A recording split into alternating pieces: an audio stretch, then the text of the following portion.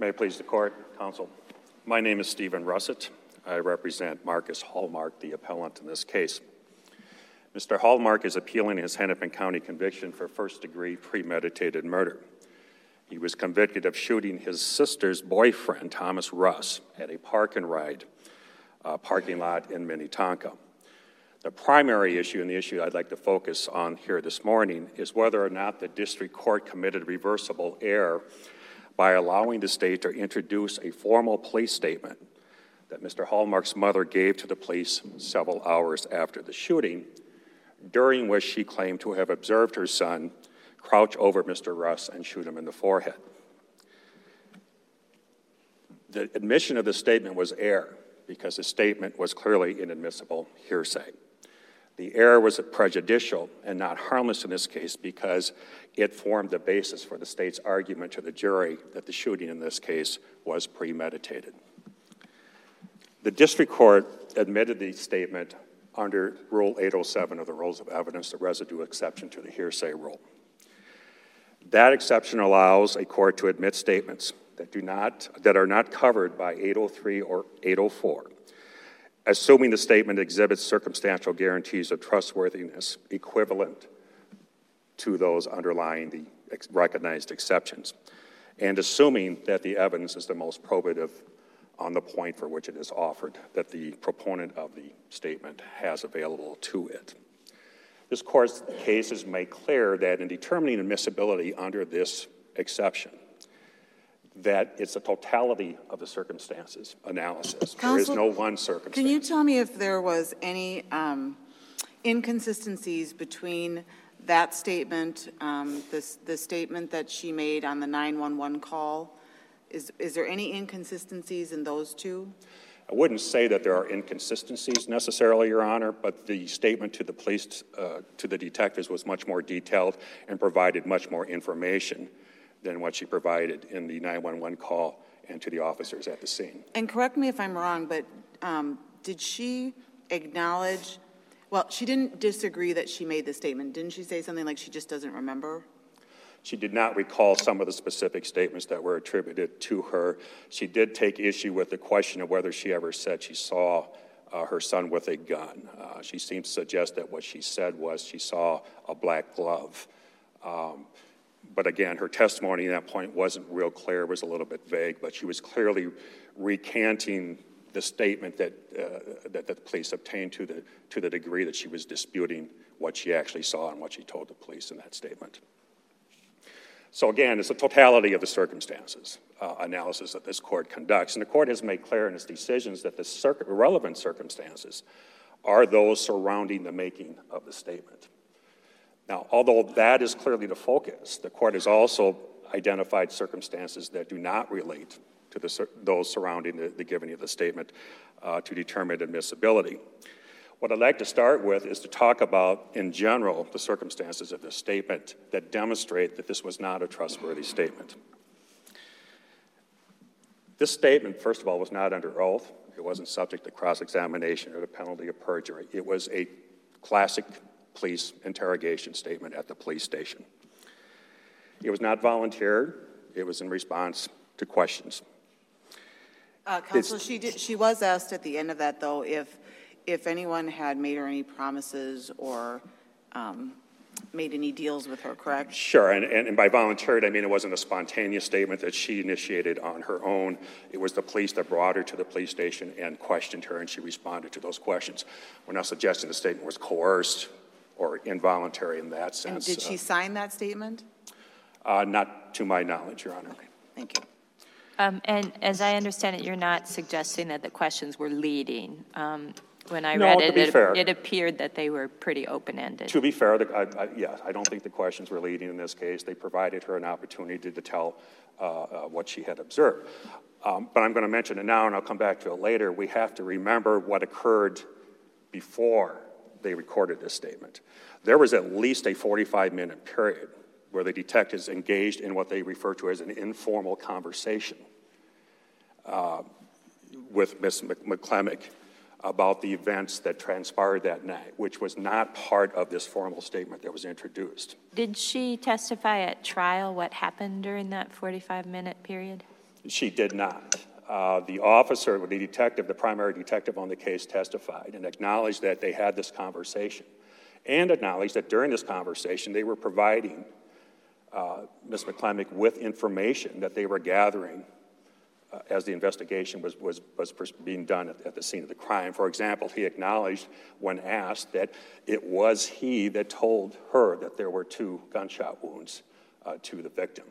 So we know that before she gave her formal statement, she was being given information by the detectives about what they were finding as they were investigating the crime scene. That's a critical piece of information. It's a critical circumstance to me which should override any other indicia of reliability in this case. We don't know, based on the record that we have, exactly what the detectives told her. We know they talked to her. We know they talked to her for an extensive period of time. They've acknowledged they were providing information to her. She testified that her statement was influenced in part by what the police were telling her. That, to me, reeks of unreliability and untrustworthiness. And I think we have to remember that the proponent of the statement has the burden of demonstrating trustworthiness, of identifying those circumstances that render the statement particularly trustworthy, equivalent in nature to the trustworthiness that we admit under the other exceptions. To the extent that the record in this case doesn't provide the information that a court needs to make that determination, for example, what exactly did the detectives tell her? What was the nature of the conversation? In addition to telling her that there were 2 gunshot wounds, did they tell her that one of them was to the forehead, which would seem to me to be a distinct possibility here? If we don't know that, but we do know that there's a 45-minute conversation, and probably longer if you look at the timing that was involved when the officers got to the station and when they brought her in. It seems to me that without knowing that information, the district court and this court really is prevented from making a determination with regard to trustworthiness of the statement. In other words, the proponent of the evidence has not provided critical information, critical circumstances surrounding the statement that are necessary for a proper determination. The other factors, I think, or the other circumstances that I think are important to put the statement in context is the statement occurred at 3 o'clock, or ended around 3 o'clock in the morning. The formal statement, I think, began around 2:40 in the morning, several hours after the shooting. This is after Mrs. McClemick and her sister had been taken, escorted to the police department. The detective testified that they provided some time to have a cigarette, a cup of coffee, relax, decompress before they provided the statement. Ms. McClemick testified she had not slept for 3 nights prior to this. She was at the hospital with her daughter who was having a baby. She testified she was taking medication, methadone, which made her particularly sleepy. The detective testified she appeared to be tired, sleepy, confused, and trying to make sense out of the events that she had witnessed. And we have Ms. McClemick herself testifying that she was simply trying to get straight in her head what had happened, and that she was trying to make sense out of the events she had witnessed and the information that she had been given by the police to come up with some explanation for what might have happened at that park and ride. Those circumstances, those are the circumstances. There's nothing about those circumstances I would submit to the court that make this a particularly trustworthy statement or distinguish it from any other hearsay statement that does not fall within any of the recognized exceptions to the hearsay rule. And I don't think that any of the circumstances identified by the district court compel a different conclusion. The district court started its analysis by noting that Ms. McClemick was available and testified at the trial and therefore was available for cross-examination. This court's cases talk about that, recognize that as a relevant circumstance. I would suggest that it really isn't. It's not a circumstance that has anything to do with the making of the statement. It certainly is a relevant consideration because if the declarant is not available and subject to cross-examination, you have a confrontation problem. Her availability eliminates that issue. That's fine. That's a prerequisite to admissibility, but I would suggest it has nothing to do with the reliability of the statement in and of itself. But isn't it important to get at whether that statement was reliable or not? I mean, it really allows the defense to have an opportunity to show what happened in that earlier statement. I mean, it's very helpful that way. But it's helpful in that way, but that presupposes the statement is properly admitted. The defense shouldn't be in a position where it has to show what happened. But I'm just making the point that besides being there for confrontation purposes, it's also helpful to get at if there are things that happened that the police did, for example, you're able to tell the jury that. Certainly, but from the defense standpoint, I would prefer not to have to tell the jury that because the statement shouldn't be there. I shouldn't have to explain it away. The question is admissibility, and that bears on the circumstances surrounding the making of the statement, not the fact that I can address the issue later. Counsel, let's assume you're right. The statement shouldn't have been admitted. Obviously, it was, I think, an important piece of evidence, but if the statement hadn't been admitted, it could have been used for impeachment purposes. And couldn't the prosecution essentially have accomplished the same thing by using the statement for impeachment as opposed to having it admitted as substantive evidence? No, Your Honor. There's a distinction between using evidence for impeachment and using it as substantive evidence. Which I realize. I'm going to harmless error. Well, I think to answer your question, let's look at the court's jury instruction to start with. There's a standard instruction that the district court gives and gave in this case about prior inconsistent statements being used by the jury only to test the credibility of the witness's testimony. The judge gave that instruction in this case, but then qualified it by telling the jury, but that doesn't apply to Ms. McClemick's statement to the detectives. You may consider that statement for all purposes.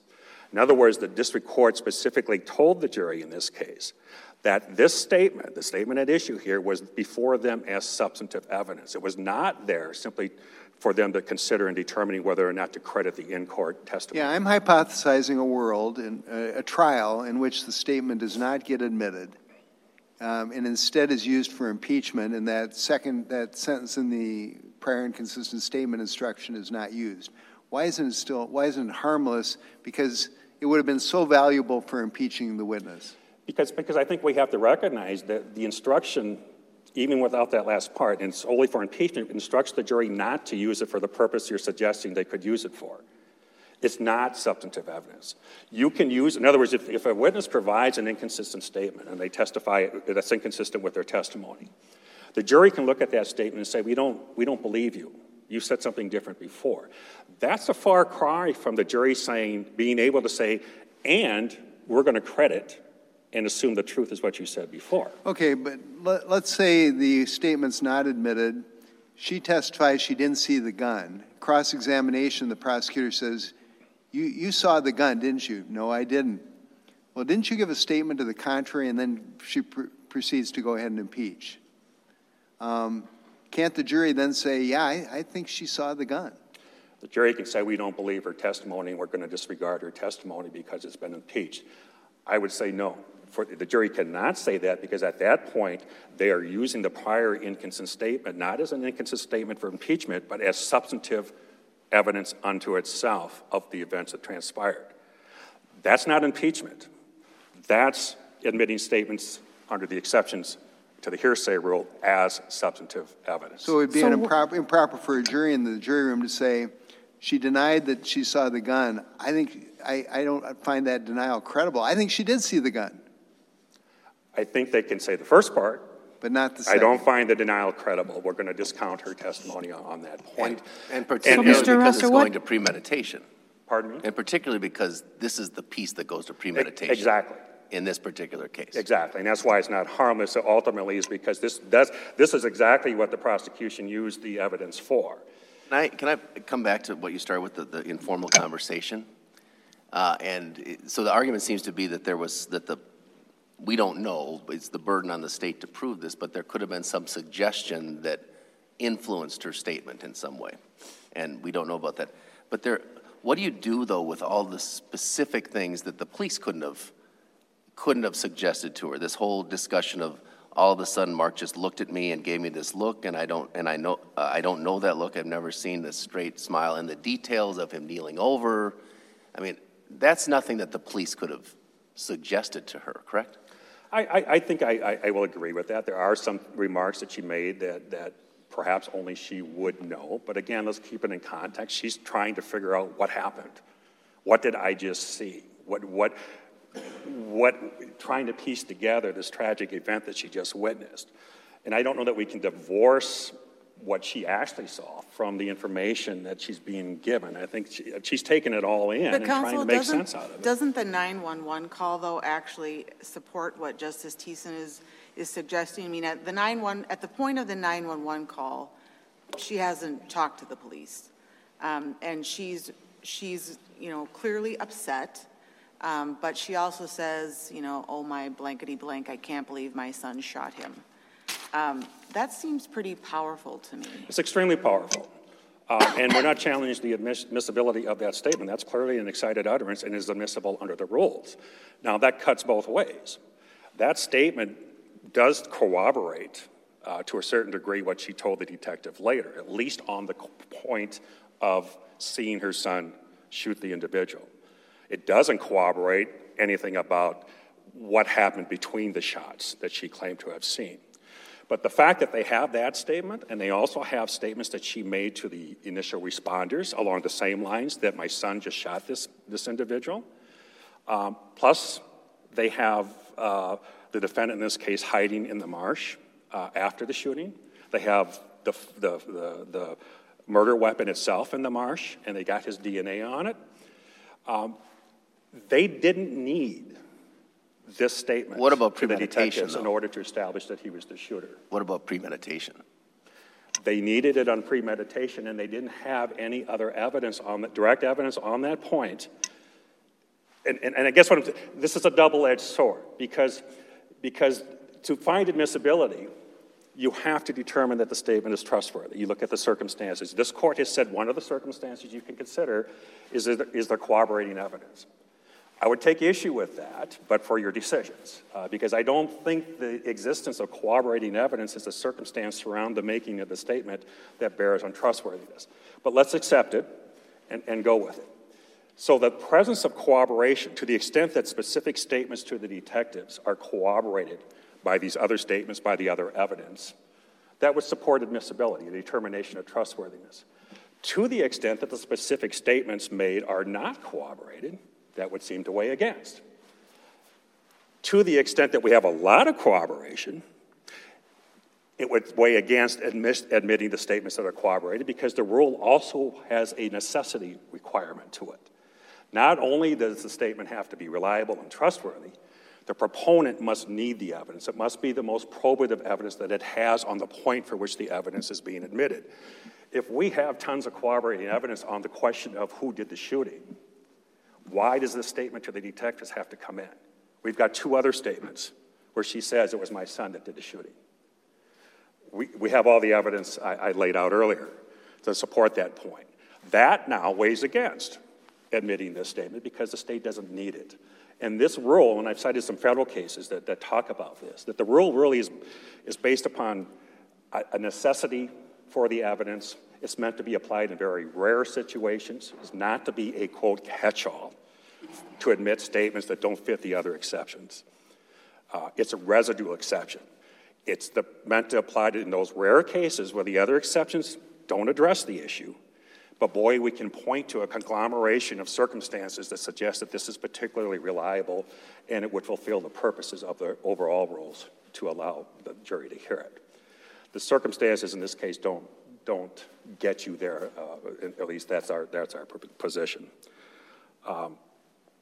Some of the other things the district court talked about, I'd just like to touch upon.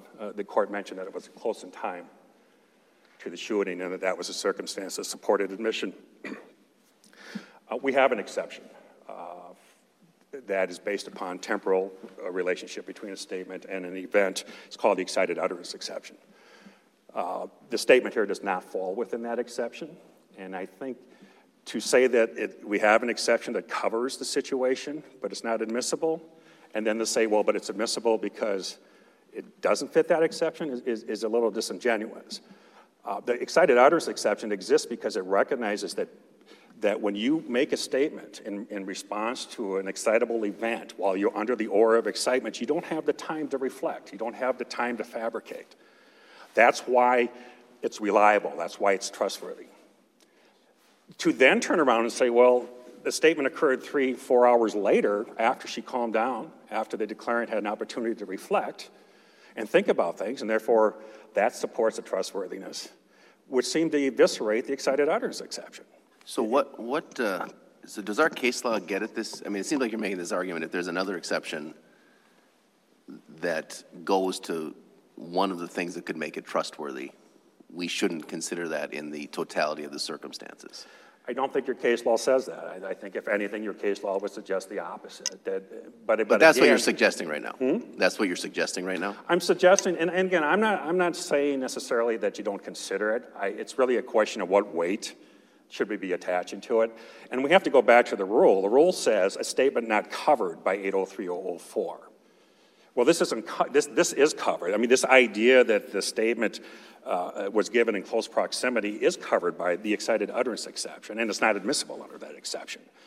And the rationale for not admitting it seems to me you'd have to turn that rationale on its head to now say that, well, the fact that some time passed and it was a few hours later after she had calmed down supports admissibility. It just is inconsistent with that rationale and does not, in my opinion, support the decision to admit it. It's not a circumstance that supports it.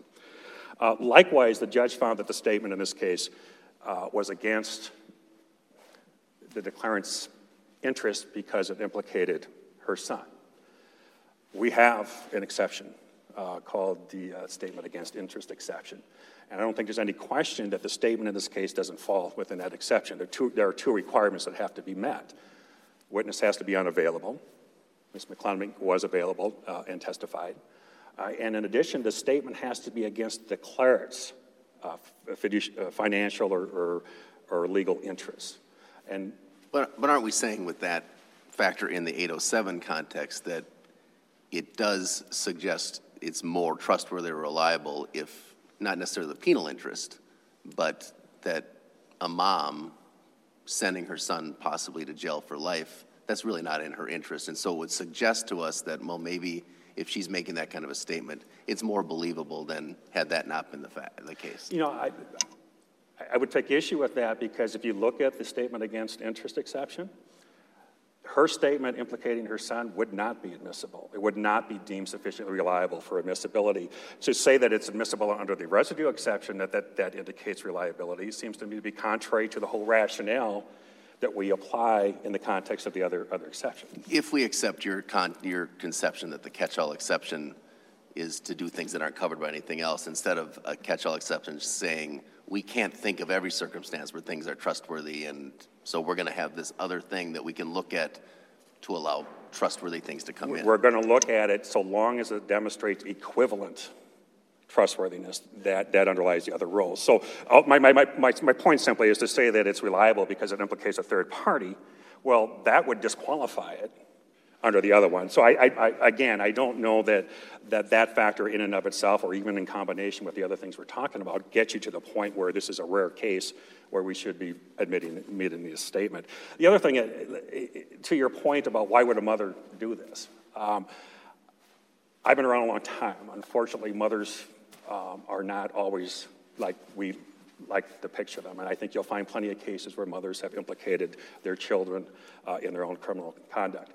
And also to that point, we don't know anything about Ms. McClellan.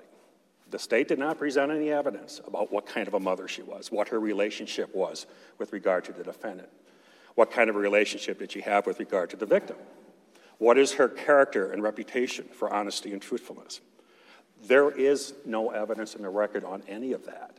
And again, the presumption here is the statement's not admissible. It's hearsay. proponent must demonstrate reliability.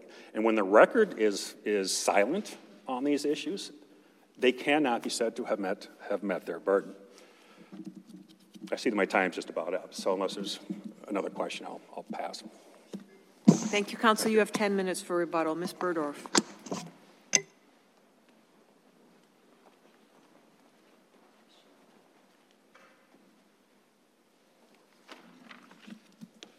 Thank you.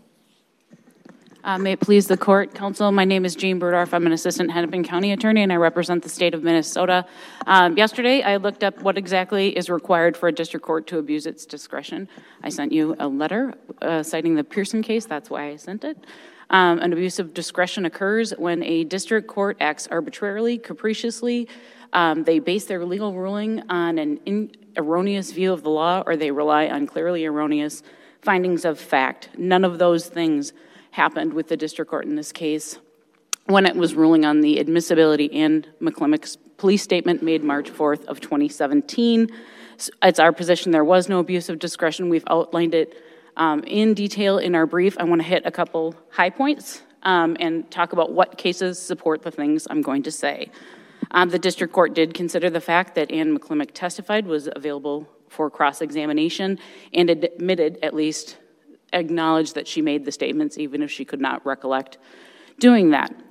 The cases that support consideration of that factor are Ortlip, Griffin, and Holt, all cited in my brief. The statement was not spontaneous, but it is undisputed that it was voluntary. Ms. McClemick agreed that it was voluntary during the police statement. You can listen to it. It's Exhibit 116 and decide for yourself if you think that that was a coercive statement. It was not. It was based on firsthand knowledge. She was an eyewitness to a murder committed by her son. That is Griffin. It's consistent with her 911 call. She also made, in her 911 call, she didn't just say her son was the shooter. She said she saw him pull out a gun and shoot Tom Russ. So we have evidence of her gun. She saw the gun even in the 911 statement. She also made 2 statements to scene officers, saying her son just shot someone at the park and ride. So her police statement March 4th was consistent with all of those statements. That indicates trustworthiness and reliability. The case that supports that is Robinson. She had no reason to falsely implicate her son. This goes to Justice Thiessen's question. I think it's fair for a district court to assume that a mother, even in the absence of reputation for truthfulness evidence, which Mr. Russett talked about, I think it's fair for a district court to assume that a mother, and you can tell she cares about her son if you listen to Exhibit 116. She's obviously very, very upset by what she witnessed and what happened. She's very troubled by the fact that, you know, her son did this sort of inexplicable thing. I think it's fair for a district court to assume under those circumstances presented with that evidence that she really didn't have any motive to lie to the police and falsely implicate her son in a first-degree murder. Mr. Russert talked a little bit about a statement against penal interest. That is a factor that's cited in your case in Ortlip. It is not the only factor. In Griffin, the court sort of expanded beyond the statement against penal interest, what's required under 804B, and says really what we want to look at for trustworthiness is whether someone had a motive to lie. Sort of broaden that category. We would argue that Ms. McClemick had absolutely no reason to lie in this case, which lends credibility to her police statement.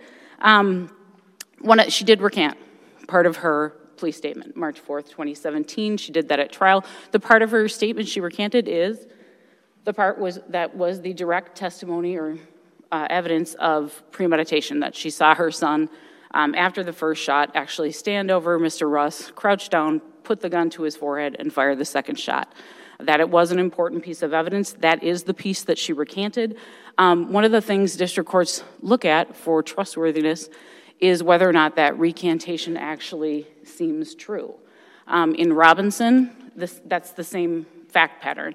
It was a woman who went to a hospital, and she reported that her boyfriend had assaulted her. She had a broken eye bone. She made that report to 2 nurses. The statements of those nurses came into evidence under the residual exception in Robinson. And the same exact argument that's being made here was made in Robinson. She recanted that at trial.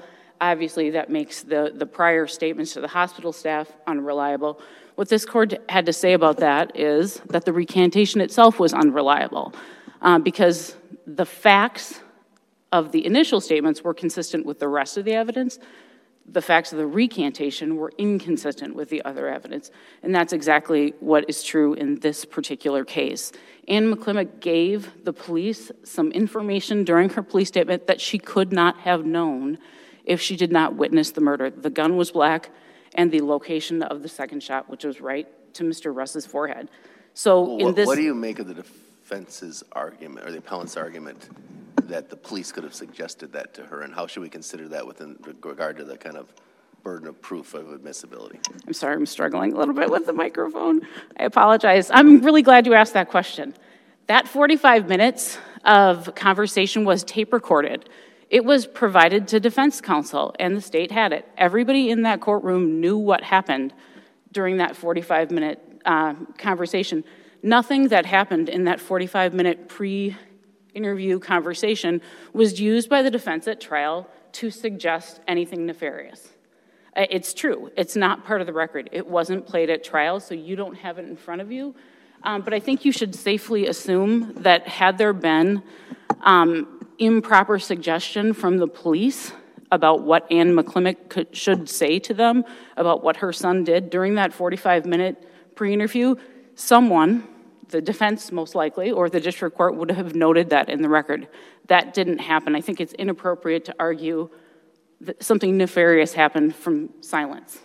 This may show my lack of experience here, but is there anything in the record that would allow us to know that it was tape recorded? Yes. If you look at, I actually looked this up. If you look at the transcript pages 1,169 and 1,170, you will see that that is where this conversation occurs. And what Detective Wenmark actually says is, yes, that 45 minutes was recorded. And yes, she gave me the exact same story. So there's two important things. It was recorded, and what Ann McClimick told Detective Wenmark during those 45 minutes was, according to Detective Wenmark, which is the only evidence of the record on this, consistent with what she said to him in the formal interview that was admitted at trial. And finally, the last factor is the corroboration of other evidence, and that I think really isn't in dispute. Mr. Russert makes some argument that maybe isn't an appropriate factor. This court's case law is to the contrary, and I'd ask you to simply follow your existing case law. A couple other things. The argument that we have here really is just there are all of these factors that the district court relied on and that are supported by your case law that demonstrate circumstantial guarantees of trustworthiness. There are other factors that might not. That's exactly what the abuse of discretion standard is for. A district court judge is oftentimes presented with a myriad of facts. They have to weigh those facts. They have to assign weight and decide what the ultimate conclusion is.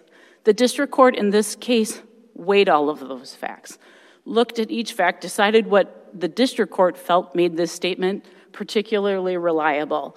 That's what the discretion is for, and in the absence of something that is arbitrary, something that is capricious, an erroneous view of the law, or a clearly erroneous factual finding, the district court's conclusion is almost like a show your work situation. If they apply the right law, and the district court here did, applied Ortleb, Griffin, and Robinson, and they use appropriate facts, apply it to the law, what do we do with the fact that they didn't walk through that the district court didn't walk through all of the factors? I mean, because they relied on a couple, but they didn't walk through the actual 3 factors in the rule, right?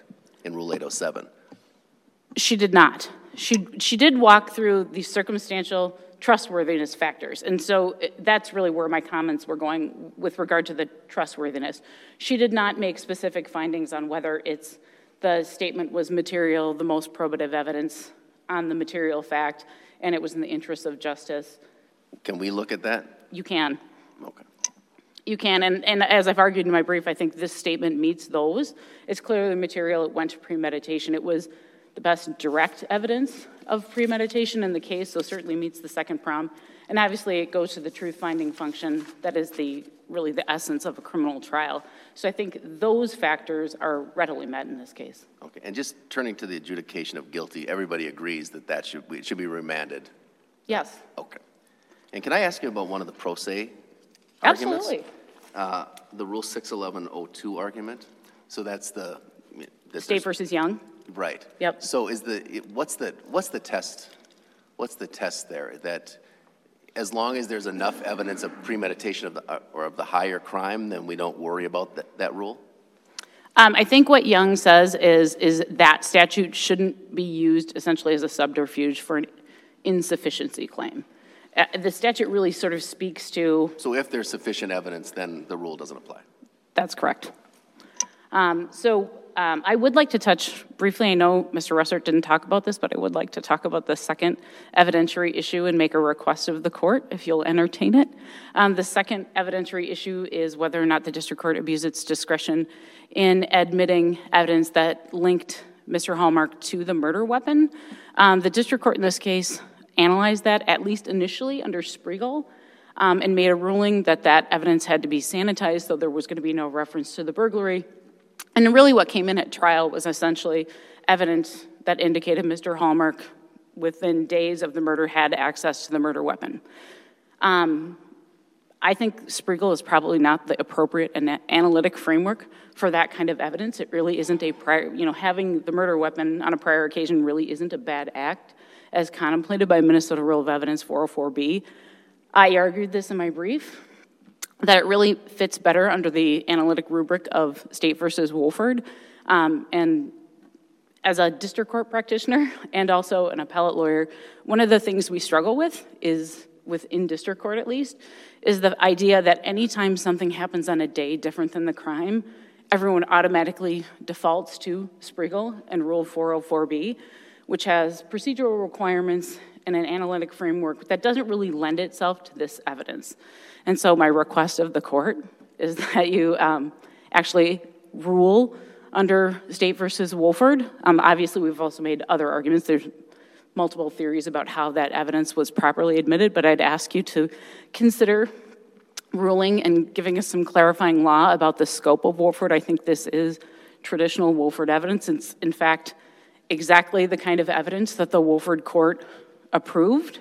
And so I would make that small request of the court. Also, if you're not inclined to do that, we've made an argument under Spriegel and also under an opening the door theory, and obviously those are ways that you can also affirm the district court's ruling on that point. Unless you have other questions that I would be happy to entertain, we would ask that this court affirm Mr. Hallmark's first-degree murder conviction and his sentence. Thank you. Thank you, counsel. Sir, Hold on. You don't want us to affirm his sentence. You want us to, the adjudication. His sentence, his life without release sentence. I agree on the second point. Thank you. Thank you, counsel. Mr. Russett, you have 10 minutes for rebuttal. With regard to the 45-minute informal conversation, as it was referred to by Detective Winmark, he did testify it was recorded. I will take counsel at her word that the recording was given to defense counsel, although I have to suggest that if you read the transcript, it appears that defense counsel was caught somewhat by surprise when the detective testified that 45 informal conversation was recorded. Assuming it was, and the record would seem to suggest it was, the problem here is that there is nothing to indicate that recording was provided to the district court or considered by the district court in determining the admissibility and reliability of the statement. So not only is it not part of the record, so you don't have the benefit of knowing what's in there, the district court, from what I can tell, did not have the benefit of knowing what was in there, which goes back to the point we can assume all we want about whether that was consistent with, in general, with what she said in her formal statement or not. But admissibility determinations in this context shouldn't be based on assumptions. They should be based upon proof of circumstances that support a determination of trustworthiness. Let me suggest to you several reasons why the court abused its discretion in this case. First of all, if you look at the factors that the court considered, it limited itself to the Ortlip factors. It mirrored the Ortlip analysis, 1, 2, 3, 4, 5. This court has repeatedly stated and advised courts, district courts, to stop limiting themselves to the Ortlip factors, but to consider all the relevant circumstances. So the district court in this case, to the extent it limited... Can we go beyond that, though? Pardon me? Can we look at other factors that are in the record to analyze it, even though the district... Can this court independently look at it? Yes. I think your case law, particularly the Robinson case, where the court determined that the district court misapplied the circumstantial test, and then you independently analyzed the factors to determine whether it was properly admissible, would support that. But again, I think your ability to do so is hampered. And to the extent that the record doesn't provide you the information you need in order to find a particular circumstance supports admission, you have to hold that circumstance against the state and find that it does not support admissibility. The other way in which the district court abused its discretion in this case really is the next step, which is that it did not consider circumstances demonstrating untrustworthiness. In other words, it limited itself to the Ortlip factors to say it's trustworthy. It failed to consider the circumstances that I identified earlier with regard to the timing of the statement, the existence of a prior informal conversation, et cetera, in making its decision. So if you're looking for a stepping stone to find an abuse of discretion, I think that's the starting point. The court's analysis here is flawed. That then frees you up to independently determine whether or not the record provides sufficient information to justify the admission of the statement under the catch-all. Motive to lie. Again, I don't want to go too far into this, but let's remember, Ms. McClemick, by her own testimony, is the one that invited the victim to go with them to the park and ride. She, by her own admission, was present when the shooting occurred. Now, does that give her a motive to lie? I don't know. But it would suggest that she has a motive to make sure the police understand she had nothing to do with this. It was my son. I was in the car. So if we're going to get into this, I would suggest that there is motive here. You can find a motive, unless we're going to proceed on the assumption that no mother would do this. And again, there's nothing in the record that tells us that this particular individual wouldn't do it. And to say that she has no motive to distance herself from involvement in this offense, I think it is wrong. I think she has a very strong motive. And that's why the statement is not admissible under the statement against interest. It absolves herself of any responsibility for what happened there and shifts it to her son. That type of statement is not reliable for admissibility under the statement against your own interest, because it's not against your interest. And to say that that makes it reliable for admission under the residue exception, to me, seems to eviscerate the rules. We're basically going to get to the position where all the exceptions don't matter. We can just have one rule, the residue exception. If you think it's trustworthy, admit it. But when you're applying the residue exception as it currently exists, you have to do so, I would suggest, in light and in the context of the exceptions that we have recognized. And we can't go from, well, it's not admissible under the exceptions to it comes in under the residue exception. But based solely on the factors that are considered by the other exceptions. The backpack evidence, I didn't talk about it. I've discussed it in my brief. Counsel in their brief and here are suggesting to the court a number of alternative explanations for admissibility of this evidence.